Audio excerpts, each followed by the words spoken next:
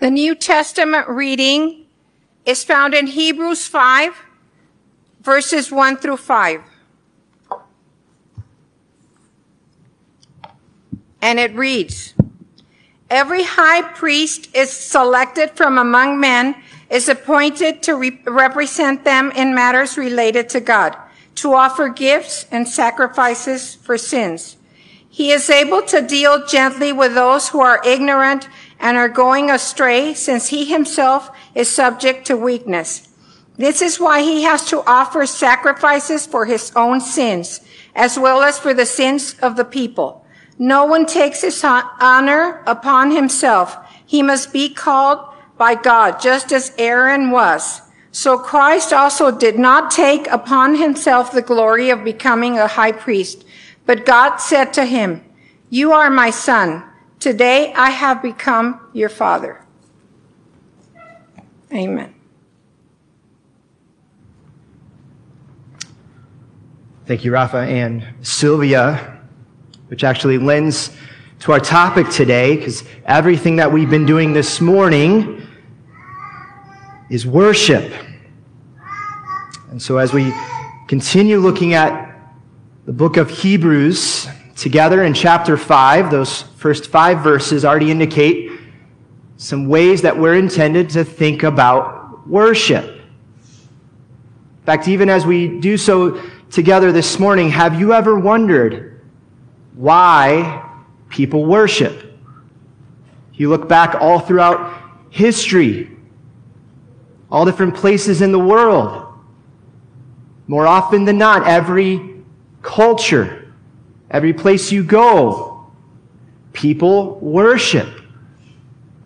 Now, there are different religions and different faiths, but I was curious to wonder, apart from the Bible, how do people answer that question who don't believe in God at all?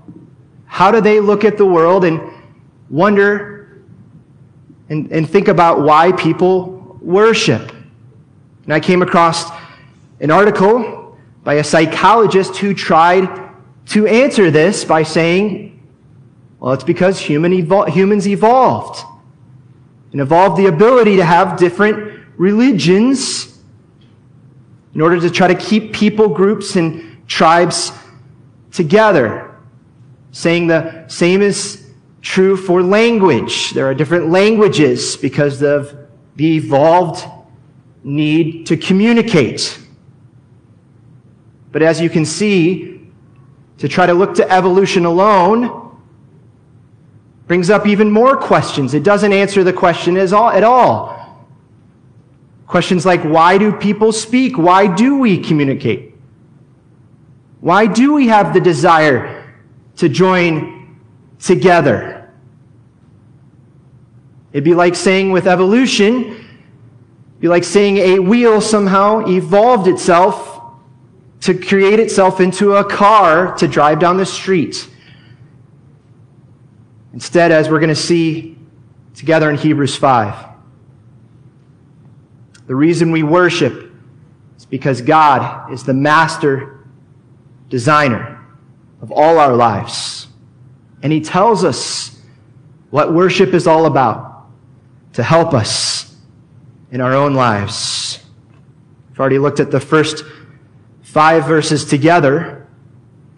But the first thing we see is that here in chapter 5, Jesus is described as the high priest, sumo sacerdote.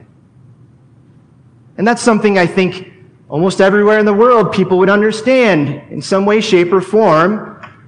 There are religious leaders, priests, who generally, even as we're told here, help people meet with God. Priests go between, are mediators. And even in the Bible, if we go back before Jesus, God had requirements for those who would serve as priests. Part of that requirement is to listen to what God has said. There were certain requirements for the offering of sacrifices, ultimately pointing to the coming of Jesus. Priests offered sacrifices to communicate the atonement for sin, the payment for sin. Instead of us being punished, there was a substitute made. And one of the most important times in the Bible for worship for God's people, Israel, was a holiday called Yom Kippur, the Day of Atonement. In English, it's easy to understand. Atonement is at one, meaning God and people are made at one, to become one. In fact, if we go back to Leviticus chapter 16, we see what that is described like for high priests before Jesus making offering for worship. Leviticus 16, verses 16 and 17. We see that God is describing what it's like for high priests to worship for sin. Apologies, I have it wrong in my notes. Let me just look back on our screen here. It says, in this way he will make atonement for the most holy place because of the uncleanliness and the rebellion of Israelites. Whatever their sins have been, he is to do the same for the tent of meeting, that's the tabernacle, which is among them in the midst of their uncleanliness. No one is to be in the tent of meeting from the time Aaron goes in to make atonement in the most holy place until he comes out, having made atonement for himself, his household, and the whole community of Israel. So we see that back in the Old Testament, thousands of years ago, God set aside the most holy place, sometimes called the Holy of Holies, where offerings were made to deal with sin. And no one was able to go into the Holy of Holies except for the high priest. And to show the seriousness of sin, there was a curtain or veil placed so that no one could go in until the Day of Atonement. This was to show the seriousness of sin, but also to show how holy and perfect God is. So even as we read that together this morning, you might be thinking, why don't we do these things today? What does that mean for us as we think about why we worship? Well, if we go later in the Bible, the death of Jesus, that place, the Holy of Holies, where there was that curtain. Usually at Easter we read these verses because they're important. But in Matthew 27, starting in verse 50, here's what happened at the death of Jesus. When Jesus had cried out again in a loud voice, he gave up his spirit. At that moment, the curtain of the temple was torn in two from the top to the bottom.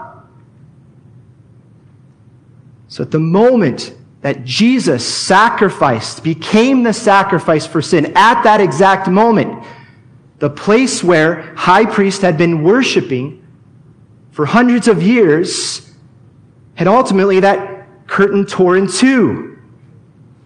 From top to bottom, this was no accident.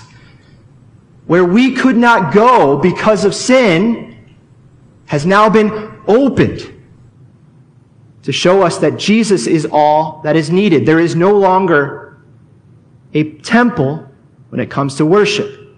There is no longer a curtain. There is no separation. All because of what Jesus has done. The great high priest. So that now we can truly understand worship. We can meet with God because of Jesus by faith. Without Jesus, that's where all the other religions try to come up with what it means to worship God. Ultimately, to be separated. unable to truly know how to deal with sin. And yet, sadly, even God's people, Israel, had misunderstood worship. Many in Israel had begun to think that all the things we just saw described, the high priest, the offering, and the curtain, the Holy of Holies, started to become empty rituals. Thinking all I have to do is to pay money. Even as we heard in the children's message, just do good things. Thinking worship is easy, isn't it? Just let the priests offer for sin. Then we can move on with our lives, they perhaps thought. Never pausing to think about what those things represent. But Jesus came to change that. He tore all of that apart. All the empty things that can happen to make a better way. Which is why even today, some people misunderstand that about religion. One thing that needs to be torn apart is people thinking that, well, really all religions, some think, are the same. They might even think, Jesus sounds good. He has some good things to teach. The Bible is good, but isn't that the same as every other religion? Maybe saying that to be a Christian is only one way to go to heaven. But the falsehood there is Jesus is not just a way. Jesus is the only way. That's why we needed him to die on the cross, to tear that separation apart because of our sin. In fact, I often wonder that. Imagine Jesus dying on the cross and hearing, well, Jesus, that's good, but that's only one other way to go to heaven. There's many other ways. Jesus, I would imagine, would be thinking, well, if there's another way to go to heaven, why does he have to die on the cross? Well, that was to show us the seriousness of our sin and to clarify what it means to worship God alone. Jesus gives us that access to God. And yet sometimes, even if you've placed your faith in Jesus, we can miss what that means. I remember talking to someone one time and hearing this illustration. And for our purposes, we can think of it for any sport, but he was given free tickets to a football game, so it could be soccer or football in this case, and he said he got the tickets, and imagine having seats. They were pretty good seats. Wow, you can see all the field and all the action. But in this case, the person that gave him the tickets at halftime came to him and said, "What are you doing up here in these seats?" He said, what do you mean? These are the tickets I have. Yeah, that was part of the ticket, but look at the backside. And on the backside it said, all access pass, which meant he could go anywhere. So starting then, he wasn't just in the seats, but he was able to be brought all the way down to the sideline, to be right there amongst all the players and the coach. When it comes to what Jesus has done, we don't have to be left wondering, are we good enough? Or left wondering, have I sinned? Have I done too many wrong things? Jesus tore that separation apart because he is the great high priest who brings us fully to God, our Heavenly Father, so that our whole lives can be lived freely with full access, with thankful hearts. Well, in Hebrews chapter 5, if we continue on, we'll see how Jesus doesn't just bring us to God, but we're also brought together in unity. We'll pick back up in verse 5 in Hebrews chapter 5. It says, so Christ did not take upon himself the glory of becoming a high priest, but God said to him, you are my son. Today I have become your father.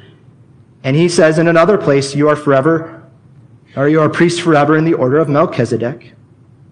During the days of Jesus' life on earth, he offered up prayers and petitions with loud cries and tears to the one who could save him from death, and he was heard because of his reverent submission. Although he was a son, he learned obedience from what he suffered. And once made perfect, he became the source of eternal salvation for all who obey him, and was designated by God to be high priest in the order of Melchizedek. So as we think about worship, we find unity in Jesus, not just to God, but to one another because of what Jesus has done. He's not just the high priest, and we saw that in verse 5. He was appointed, meaning Jesus met all the requirements, including becoming fully human. The perfect Son of God, he was born.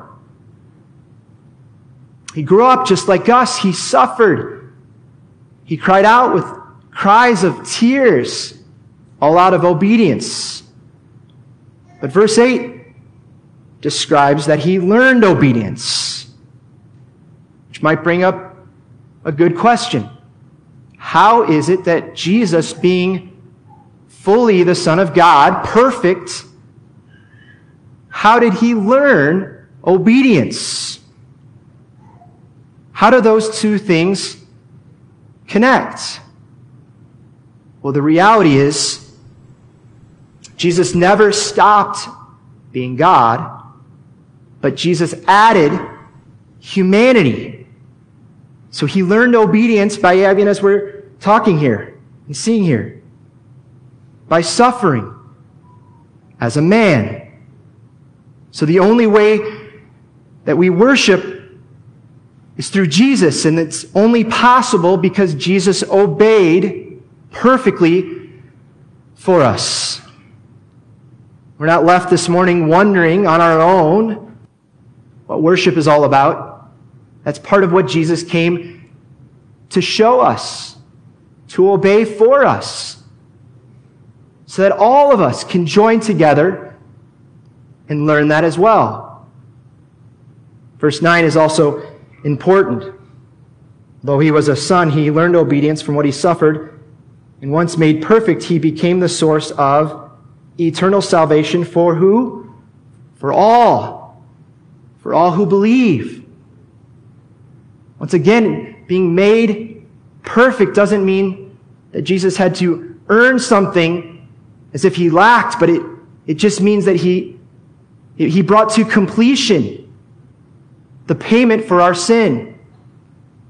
Being therefore perfected and completed, what Jesus did is the two natures within Jesus are now not separated, but united so that we can find perfect unity with God, and then that can bring unity to us together. In fact, as we think about worship, part of worship is unity. There's no other way to find true unity. In fact, to illustrate that, as I mentioned at the front of your bulletin, we have a creed or a statement, and I won't take time to read it for us, and you can certainly look at it, but what it does show us is that back in the year 451, so long before any of us were ever born, there were people trying to figure this out. How is it that Jesus is both God and man? Well, as you can imagine, there were a few wrong ideas to try to put this together, missing out on what Jesus said and what the Bible teaches. One group was trying to say at this time in history that Jesus is fully God, but God would never subject himself to be human. That fails to show the humanity of Jesus, even as we read in Hebrews chapter 5. Doesn't fully understand what the Bible teaches. Then there was a second group that altered that a little bit. They said, okay, well, sure, Jesus was fully God and he was human, but perhaps he was both of those things at the same time.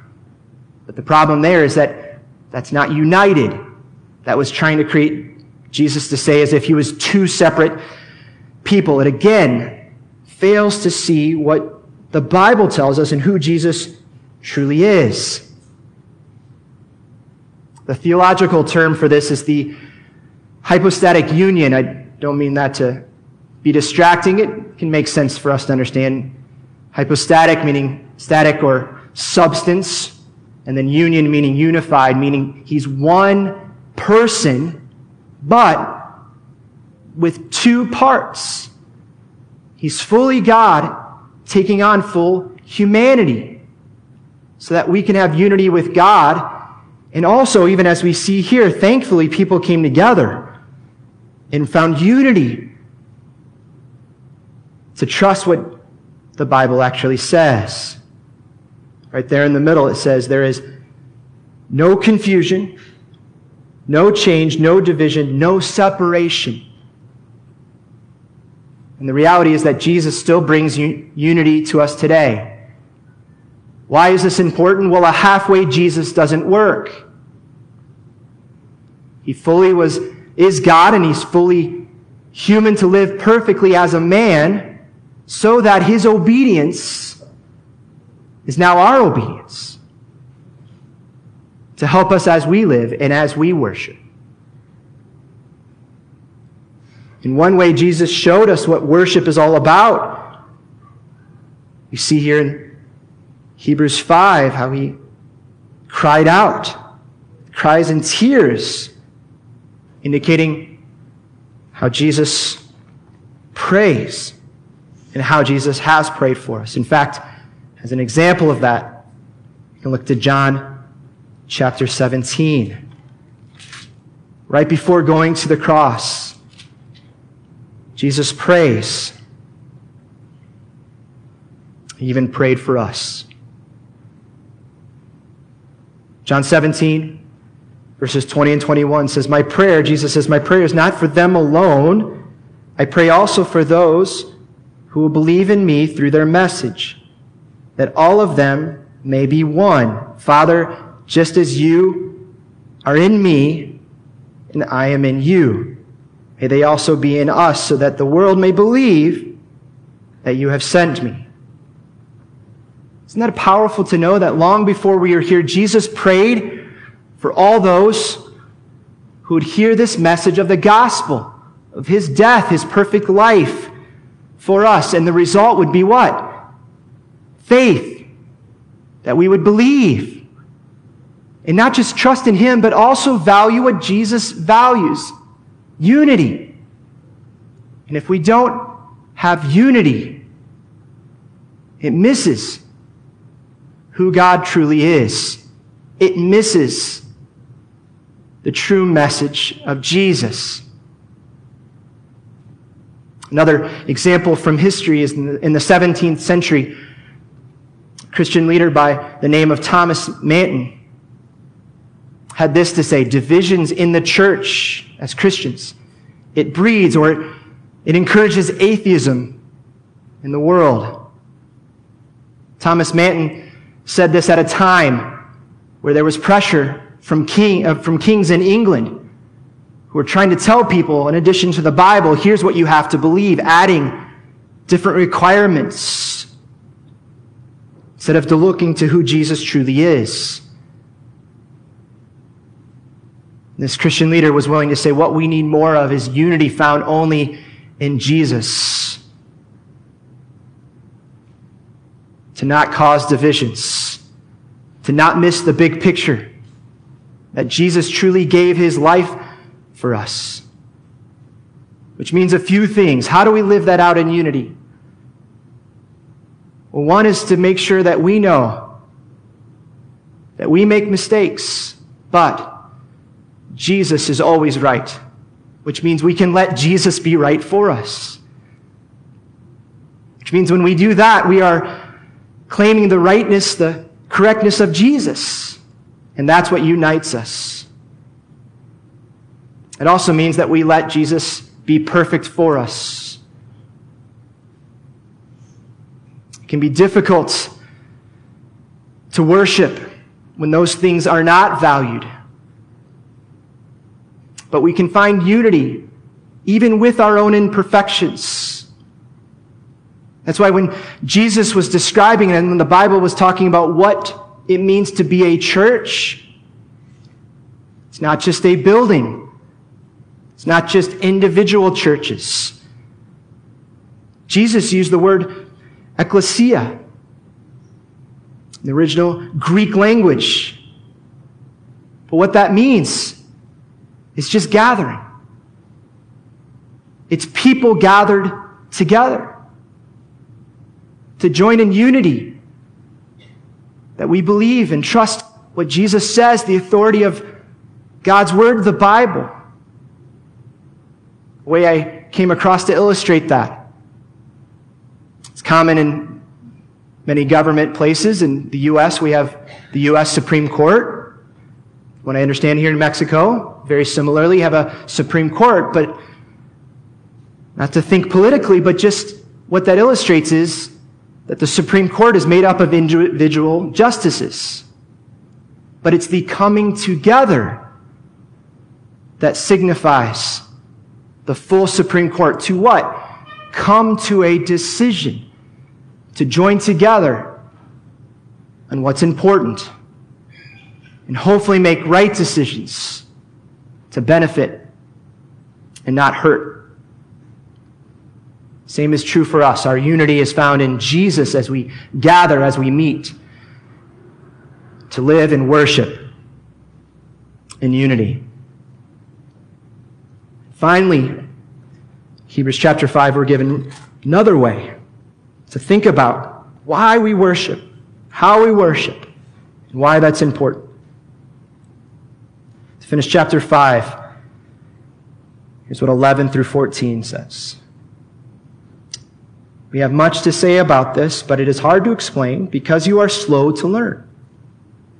In fact, though by this time you ought to be teachers, you need someone to teach you the elementary truths of God's Word all over again. You need milk, not solid food. Anyone who lives on milk, being still an infant, is not acquainted with the teaching about righteousness, but solid food is for the mature, who by constant use have trained themselves to distinguish good from evil. So a final way we can think about worship, as we see here, is to be childlike, not childish. Even as those verses describe early Christians after the death and resurrection of Jesus were trying to put this together themselves. Maybe perhaps thinking, this Bible, these teachings, this is too hard. Can't you just make it simple? Perhaps thinking, we like the part about God's grace, but we don't want to think about the hard things, even as we've read this morning, obedience and suffering. Maybe we don't want to talk about those things. Or even this topic of the nature of Jesus. That seems complex. How is it that Jesus is really God and man? And yet here we are a few thousand years later, and it seems like people might be tempted to do the same thing, right? To maybe pick some parts of the Bible, maybe ignore other parts. Common criticism of the Bible, maybe you've heard it, is to say, you can't trust all the Bible, can you? Some people even say there are errors. There are contradictions and mistakes. Whenever I'm posed that question, my question back is, have you read the Bible? Because often than not, when I ask that question, people answer, I've read some of the Bible. I said, okay. Well, have you read, for example, the Gospels? Matthew, Marcus, Luke, Juan. Start there. See how Jesus lived these things, taught these things. See how Jesus truly changed hearts. And he was honest with us, including to make sure, as we've seen this morning, to not be childish in the way we think about life and faith. Verse 11 in Hebrews 5. Yet again, talks about stubbornness, pointing out how that can be childish. Kind of like the illustration we're told there about being picky eaters. Don't want to overuse illustrations from parenting, but if you've ever tried to get a kid to eat food, right? It could be great food. Steak. Try steak. It's delicious. And a kid, no, I don't want to try it. Just one bite. You almost have to force it. And then you take a bite. And they go, oh, steak is good. That's right. That's the same issue we can find ourselves in. If we focus on the things that don't matter. One illustration is this, and I even had someone share it with me to say, well, the Bible's outdated. The Bible misled people to think that the earth was the center of the universe. I said, well, really? Where does it say that in the Bible? They said, well, the Bible describes how the sun rises and the sun sets. We know that's not true. We know the earth goes around the sun. It's a heliocentric universe, right? Well, not so fast. What's going on there? Places in the Bible that talk about sunrise, sunset. I even confirmed it on my weather app on my phone. It still says what? Sunrise. And why do we say that? Well, it's our observation. The sun looks like it's rising, even though we know it's about perspective. It's not a true contradiction. Sure, yes, people tried to misunderstand the universe, but they also took a look at how God created to see how that doesn't contradict the Bible. That should be true for us as well, to encourage others, to make sure we don't have our minds made up before we read the Bible, before we talk about these things, to avoid childishness. One way we're told that here in Hebrews 5 and verse 14 says, solid food is for the mature, who by constant use have trained themselves to distinguish good and evil. To be trained, to regularly exercise. It's actually the same word where we get the word for gymnasium, a place where we work out to make sure that we stay healthy. Well, as we study what God has said and worship Him together, what that does is it helps us to avoid childishness, feeling sluggish. Maybe think about that, same with our car maintenance. Make sure you're getting regular oil changes so the gears don't get corroded and locked up. So how do we do that? Well, that's why as we think about why we worship, how we worship, not just to avoid childishness, but Jesus tells us in Matthew 18 to be childlike in our faith. First 6 verses of Matthew 18, Jesus describes the need to come to God with open hearts, not stubborn. Starting in 18, it says, at that time, the disciples came to Jesus and asked, who is the greatest in the kingdom of heaven? Fair question. Verse 2, he says, he called a child and had him stand among them, and he said, I tell you the truth, unless you change and become like little children, you will never enter the kingdom of heaven. Therefore, whoever humbles himself like this child is the greatest in the kingdom of heaven. And whoever welcomes a little child like this in my name welcomes me.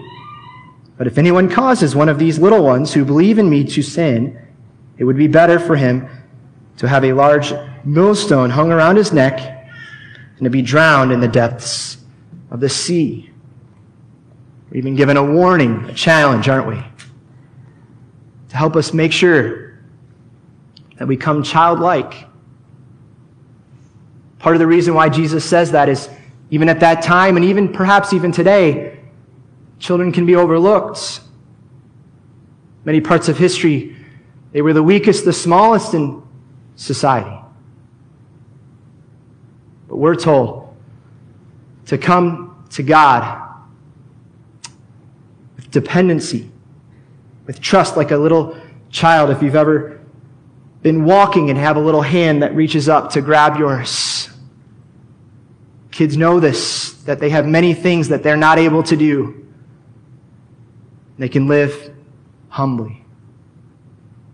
For us as well, as we think about why we worship, because we need to live humbly. Instead of thinking that we live by our own merit, status, our own goodness, to try to force God, we rely like a child needing love, protection, and help. But Jesus also here, Matthew 18, gives a word of warning. Verse 6 warns against causing children and those who trust God in this way with childlikeness to avoid causing others to sin. The point we're meant to see here is that God doesn't ignore those things. There are hard things for us to look at in our lives, and the Bible is honest. So even as we hear this warning with a large stone tied around their neck to be thrown into the water, that certainly gets our attention, but what it should leave us thinking is, we don't want that to happen.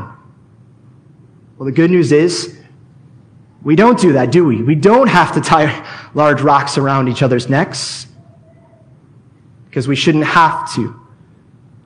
But God says this to make sure that we know not to manipulate others, not to use God against other people. When we do so, it dishonors God instead of worshiping Jesus alone. Worship, then, helps us to remember who God is, what God says. Which means that worship is more than just a service, but it does include gathering together. Worship is more than music, but certainly we can sing songs as we've already done this morning. Worship is more than just being spiritual, but even as we've read here, Jesus says to have childlike faith, faith that is informed, faith that knows that we have full access to come and meet with God daily, regularly, and to enjoy that with others in unity so that we can all grow to be more like Jesus, who is perfect for us and is right for us. Would you join me again this morning in prayer? Dear Heavenly Father, we recognize again, even what we've read here, there are many things in the Bible that cause us to stop and wonder. Perhaps even some hard things that can reveal areas of our life that we're not proud of, that we might be struggling with. And yet we rejoice again to know that you didn't leave us separated from you because of sin. That Jesus gave his perfect life so that we have full access to you. Even now, we can look to you with the gift of prayer together. Would you help us to encourage our hearts and to also see how there are many others who are misunderstanding even the Bible. God, we trust that you'll help us to stay humble, to keep looking to you for the big questions, to not be afraid to look at the difficult things that we read, but also the difficult circumstances we find ourselves in our own lives. Thank you so much that even in a world that seems so divided at times, Jesus, you bring unity. Not because we deserve it, but because of your mercy. Keep helping our minds to be changed. Keep helping our hearts to be encouraged. And help us to stay unified to what we see in the Bible, but also to know that Jesus is the way, the only way. Jesus is the truth. And Jesus gives eternal life forever. We praise you. We thank you as we look to you in all that we do with thankful and grateful hearts. In Christ's name we pray. Amen and amen.